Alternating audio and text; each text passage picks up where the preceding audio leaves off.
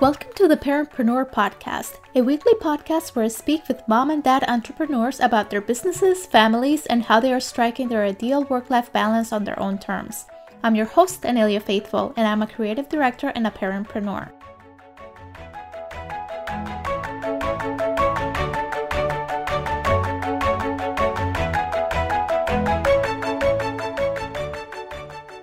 My guest today is Alora Weaver. Alora is the copywriter and storyteller behind WordWeaver Freelance. She specializes in helping businesses write engaging copy that sells. She's also a bit of a word geek, a mother of two, and lives with her family in Ohio. Hi, Alora. Welcome to the Parentpreneur Podcast. So glad to have you here. Thank you. I'm happy to be here. So tell us a little bit about what you do and your business and how you made the leap to becoming an entrepreneur. So I am a freelance copywriter, and my specialty is story-based copywriting. So I use a storytelling framework or elements of storytelling to apply to conversion-focused content. So things like sales, letters and landing pages and blog content, pretty much anything that business owners use to convert visitors of their website to either followers or customers. How I got into business for myself was very related to being a mom. I was suffering from postpartum depression after having my second child, and actually had a history of it. I had it when I was my first child too. And I kind of decided for myself that I needed a space of my own. That was one of the biggest triggers for me, was feeling kind of trapped in motherhood without having an identity. And one of the ways that I escaped was to hit Facebook, right? We all kind of go to those Facebook groups and start searching around for blogs and everything. And eventually I got to a Facebook group where one of the mothers was talking about being a part-time content writer. And I didn't even realize that was a thing you could do. I thought people who blog did it like as a hobby and maybe they made a little money on the side, but who has time for that when you're raising kids? And so I looked into a little bit more, and I found out that there were websites that hired people kind of as freelancers on their own time to write content for businesses. Let's say you're a roofing company and you have a blog because you want to bring website traffic to your website. Well, you hire content writers to write blog posts for you. And at first, these are really cheap websites that are paying like pennies per word, but it was a great kind of apprenticeship for me to dip my toes in and see if I could even get away with the couple of hours a day that I had to devote to it. And it turned out I could. And it also turned out my husband was all for me doing it because he saw that this was a release for me. And then I dove in even more, and I discovered the world of freelance blogging as a business model, and I started creating my own website, and my clients that I had gained through the content writing service were really responsive in saying that I had something a little extra to add that they hadn't encountered with other people before. So that boosted my ego and gave me confidence to really go for it. And I was very lucky to have a husband who saw that this was really not only just potential for making some extra bucks, but also it was part of my healing from depression because it was bringing me into my own again. And I had lost myself for a while. So becoming an entrepreneur is very much married to becoming who I truly am, besides just a mom. That's great. So you work from home full time and have two boys. How are you managing to stay productive running your business while also being present for them? And do you have any tips that are working for you that you could share with work at home parents? It is a balancing act, and it will always be a balancing act. I don't think there's a perfect solution to running a business while also being present for your kids. But you have to try your best. I think the best thing that I've done is to make an agreement with my partner that I have at least 4 hours of uninterrupted time a day when he gets home, either in my office or I go to Whole Foods. That's my favorite place to work out of. And that's mommy's time to get work done. And without that, I feel like I'm trying to cross a 4-lane highway, because if I don't know that I'm getting that uninterrupted time, then I feel like, oh my gosh, I have to get this done. I don't know when I'm going to do it. And therefore, I'm half listening to my 4-year-old who's telling me an imaginary story that he's making up, and looking at my phone or trying to finish an email. And that's not fair to him. And it's not fair to my clients either, because I'm not giving them my focus either.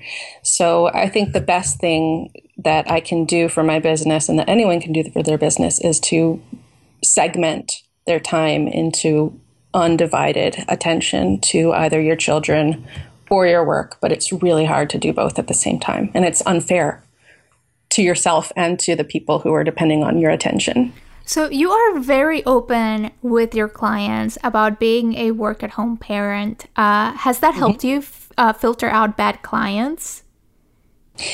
It has. Part of it, it's kind of the reason I'm open is not just because I want them to understand that my family is a priority, but because I want them to get the message that working with a mother is also working with her family. That it's not just about me, it's about becoming a more family-friendly culture as a whole. So the clients that I work with have to be on board with that. I had one potential client who, this is an interesting story. He contacted me through my contact form that I have and booked a half-hour appointment, probably like a week or two ahead of time, which is, I love it when people do that, because that gives me time to dig into who they are and their brand and their website and just kind of figure them out. And it also gives me enough lead time to schedule if I need to find childcare or something for my kids, because I don't have backup. So I appreciate that. That was really awesome that he did that. And when I dug into who he was, I saw that on his Twitter profile, he's like, family man, proud Christian, just, putting all of that out there. And I'm like, okay, cool. So this guy's going to know about what it's like to work for yourself and work for your family. Later that week, my father-in-law went into hospice care. And he had been suffering from pancreatic cancer, and these were his final days. And he died. And my scheduled appointment my focus was ultimately on supporting my husband and getting my husband through this time. And it was about 15 minutes before my appointment with my client. And I thought at that point, because the funeral had already happened, but I really hadn't had a chance to grieve. And 15 minutes before my appointment, the dam opened, right? And all of that pent-in grief. I was driving home to get on the phone with this guy, and I could not stop sobbing. And I also had been consoling my kids. They had just lost their grandfather. And I got home, and I was about to get ready on the phone. And I realized, I looked in the mirror, I'm like, I'm not going to be able to keep it together for this phone call. This is too much, and I have to hope that this guy is going to understand this. I also didn't want to go into details because it really wasn't his business, but I did say, I am so sorry, but we're going to have to reschedule. I'm dealing with a family emergency. Now, I personally think that saying a family emergency is enough to say, you go ahead and take care of whatever you have to take care of. I think that would be the decent thing for anybody to do. This guy comes back and lets me know how disappointed he was and how much time he had put into preparing for this and, laid into me. My response to him was, look, it looks like we're not going to be a good fit, because I'm never going to be prioritizing you ahead of my family. So best of luck finding somebody else to work with you. Well, he comes back with a whole lecture on how I need to put myself in his shoes. And finally, I was like, look, I just lost my father-in-law. I'm dealing with a whole bunch of grief. Please take a moment to put yourself in somebody else's shoes before you lay into them. This guy had already contacted the place that he had put a contact form through, like where I had been listed, and told them to take me off of the listing. Wow. Because of this. Yeah. And then I got an email from them saying, look, clients are clients. We know what's going on, but we wanted to make sure you knew about this. And I read this and I was absolutely furious. But then a few minutes later, after I had said, I hope that you'll use compassion next time you're interacting with somebody, the guy had apologized and he said, look, I take it back. She's dealing with a family emergency, but I still think it was, unprofessional of her to cancel that with that short notice. And I was just like, sometimes I pride myself in my professionalism, but I also pride myself in my humanity. And I hope that other people show that humanity too. So yeah, being open about being a work-at-home parent has helped me filter out the bad clients, because man, if that was his expectation during a family emergency for me to set aside everything to focus on him, then what would he have expected from me just in a normal work situation? Yeah, absolutely. So one of the things that you have been kind of touched on is that you have a very supportive partner at home, which is awesome. How have you two come together to make finances work when one of you runs your own business? We've pretty much separated my work finances from our family finances. I think it's as soon as I decided to open up my business, I opened up my own business checking account, once I got the LLC. So that way there's no mix-ups. Let's say that, I have to refund a client, which I hope I never have to do. But I don't want that coming out of my family's money. I want that coming out of my business funds. So we just keep separate checking accounts, and occasionally I pay myself depending on how well I did that month. And as far as, my husband has health insurance, so that covers me. I don't have anybody on payroll as of yet. So it's just completely separate. And as far as budgeting is concerned, I bootstrapped my company. So basically, all of the money what I put into the company was money that I had earned through my content writing service. So that way we didn't make a personal investment into my business, that all money that went into my business is money that I earned from my business. That's great. So are there any strategies that are working well for you as you promote and grow your business? I think the best strategy for me is defining who my target client is and being really specific about it. Identifying what their values are, what they ultimately want to achieve, and where to find them.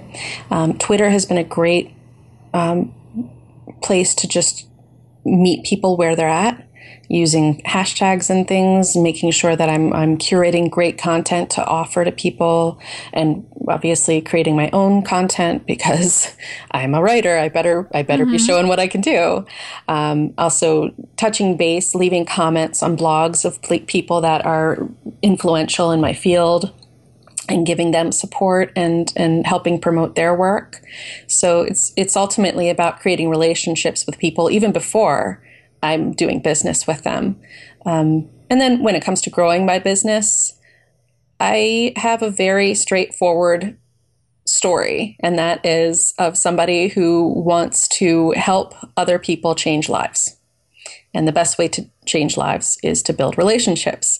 So, and I think that hits people that are the kind of people I want to work with right where they need to hear it, because I'm helping other people grow their business. So I help them by giving consultations, offering complimentary consultations. I insist on talking to people human to human is what I say on my website, because I don't believe that just filling out a form does anybody justice. I try not to automate communications between people. I have like a Twitter automation to just acknowledge, thank you for following me. But otherwise, all of my communications happen from one person to the other. And I make sure that I'm where people are looking. I have a listing on Copy Hackers, for example. That's an influential website for people who are looking to get help on writing content or writing landing pages. And I make sure that I'm there either as a writer, as a contributor to the blog, or they have a Copy Hackers for Hire area, and I have a listing there. So that's ultimately what it's about for me, is just making sure I'm where people are looking. That is great. So you are obviously a fabulous copywriter, and you help businesses reach their target audiences through great copy. How could your fellow parentpreneurs go about finding the ideal audience for their message? It's a couple of different ways. And if you're looking for an article, to kind of plug myself for a moment, you can look at my blog, and there's an article called How to Pinpoint Your Ideal Customer. And I kind of parallel it to online dating, because the best way to find your perfect partner in online dating, unfortunately, is to know exactly what you're looking for and to be able to weed out the people that aren't relevant to that. And the same thing goes for your business. You have to come up with a really hyper-focused customer profile. I'm talking like coming up with a great name for that customer, knowing how old your average customer is going to be, where they're coming from, what their socioeconomic background is, what their interests are that go beyond the scope of your industry. So knowing what kind of music they like and what their design aesthetic is, knowing also what negative keywords. Like I have a client, for example, who's designing a messenger bag for people, millennials, right? The last thing that he wants to use as a word within his website is hipster or trendy, because that kind of is immediate turnoff. That's not genuine, because people that are into that aesthetic don't want to be called hipsters. That's derogatory. So you have to kind of get into the world of the person that you want to attract to your business and make sure that you're telling their story, not your own. Your story is ultimately about helping them tell their story and bringing your stories together and helping them achieve their goals. And as long as you're making yourself available and making yourself as helpful and approachable as possible, then you're going to find the right client for your business. So speaking of stories, one of the things that you help your clients with is creating stories about their brands. How can we integrate storytelling into our sales and marketing copy to better reach our audience? And why is it so important?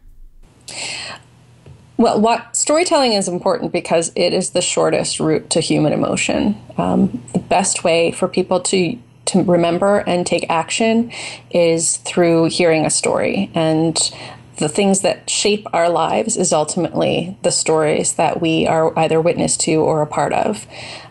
So the best thing you can do as a brand is to create a story. A lot of people think of brand storytelling as being, talking about your brand. And I kind of flip it, and a lot of marketers do, and say, no, this isn't about you telling people about your brand. This is about saying, we know what you want, and we're here to help you in creating the story that you need to tell. Because ultimately, people at the end of our lives, we are the stories that people will tell about us. So brands are there to help people with telling those stories. So, for example, if you're making a landing page, don't make it about you, like saying, we do this and we do that.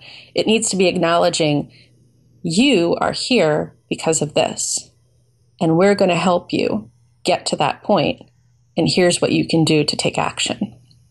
That's the story that you're telling them. Not, we're going to tell you all about our background, because that's a one-way conversation. That's like being on that date where somebody's talking about themselves all the time and not really interested in what you have to say. So the focus has to be on the potential customer. That is really great advice. So what is one resource that you have found helpful in running your business or parenting that you want to share with the parentpreneur audience? Oh, gosh. I am a huge podcast fan, and that's pretty much how I get through my day. Me too. When I'm home with the kids, if I'm not giving them my attention, then I'm probably doing housework and I'm listening to a podcast at the same time. So I have a huge amount of story-based podcasts that I love, one of which is The Business of Story, which specifically talks about what storytelling is in relationship to business, and how you can apply storytelling to your business. And he has these great interviews with people that are not just business people, but they're also people that have studied folklore or Hollywood script writing. And they get how stories are made and how to get people involved and inspired by stories. Another podcast that I really love as a parent is called The Longest Shortest Time. Have you heard of that one? Yes, I have. Yeah. What I love about it is it's kind of like the thinking person's parenting podcast. It's like the This American Life of parenting podcasts. And she lately has been reaching out to the childless community as well, which I think is interesting because it's about how our world responds to parenting, not just how parents respond to parenting. And like I said, it's one of my guideposts is to help change the business environment to be more inclusive of families and adaptive to what families need. So I think that listening to Longest Shortest Time and understanding the challenges that parents face is really important. As far as Facebook groups are concerned, one of my favorites is Being Boss, which is a Facebook group for creatives and creative entrepreneurs. And they just share great tips. Another one is called Longest Shortest Time Entrepreneurs and Freelancers. So these are fans of Longest Shortest Time podcasts that are in business for themselves. And also a lot of them are parents. One is called The Working Mom's Safety Net. And one that I just thought of is Binders, which is a group of female writers. And there's one that's actually copywriters Binders, and there's one that's parenting writers, I believe, both of which, if you're into blogging or if you're into writing sales copy, they're great for sharing tips. If you're a woman, it's woman inclusive, but you have to be invited to join it. So if you know anybody that's in the Binders group, then get in touch with them and hit them up, and they should be able to add you to those groups. That is great. And we'll have links to all of these in the show notes, or at least the ones that we can find. And if people want to find more about your business and about you, where can they find you? You can find me at wordweaverfreelance.com. You can also find me at Twitter at wordweaverfree. And those are places I'm most active. I also have a Medium publication that I've been starting to kind of fire up more, and that's I'm not sure. I think it's Word Weaver Free again on Medium. So, or you can just kind of search for my name, Alora Weaver, and find me on Medium. Great. We'll do that. Thank you so much, Alora. You're very welcome.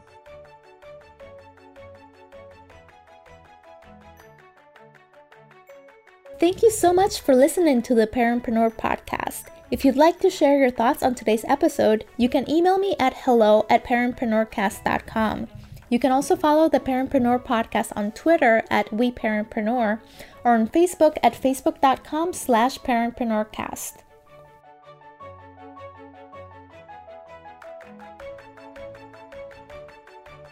If you enjoyed the podcast, please tell a friend and remember to subscribe on iTunes to get the latest episodes as soon as they are released. You can also leave a review so that other parentpreneurs like you can find the podcast.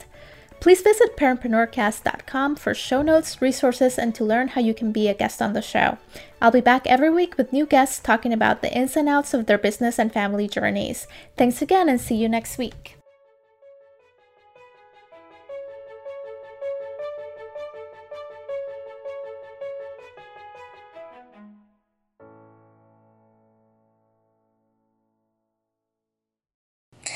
How I became an entrepreneur. I can't even say the word entrepreneur. Let's try that again. Let's just skip the word entrepreneur for now.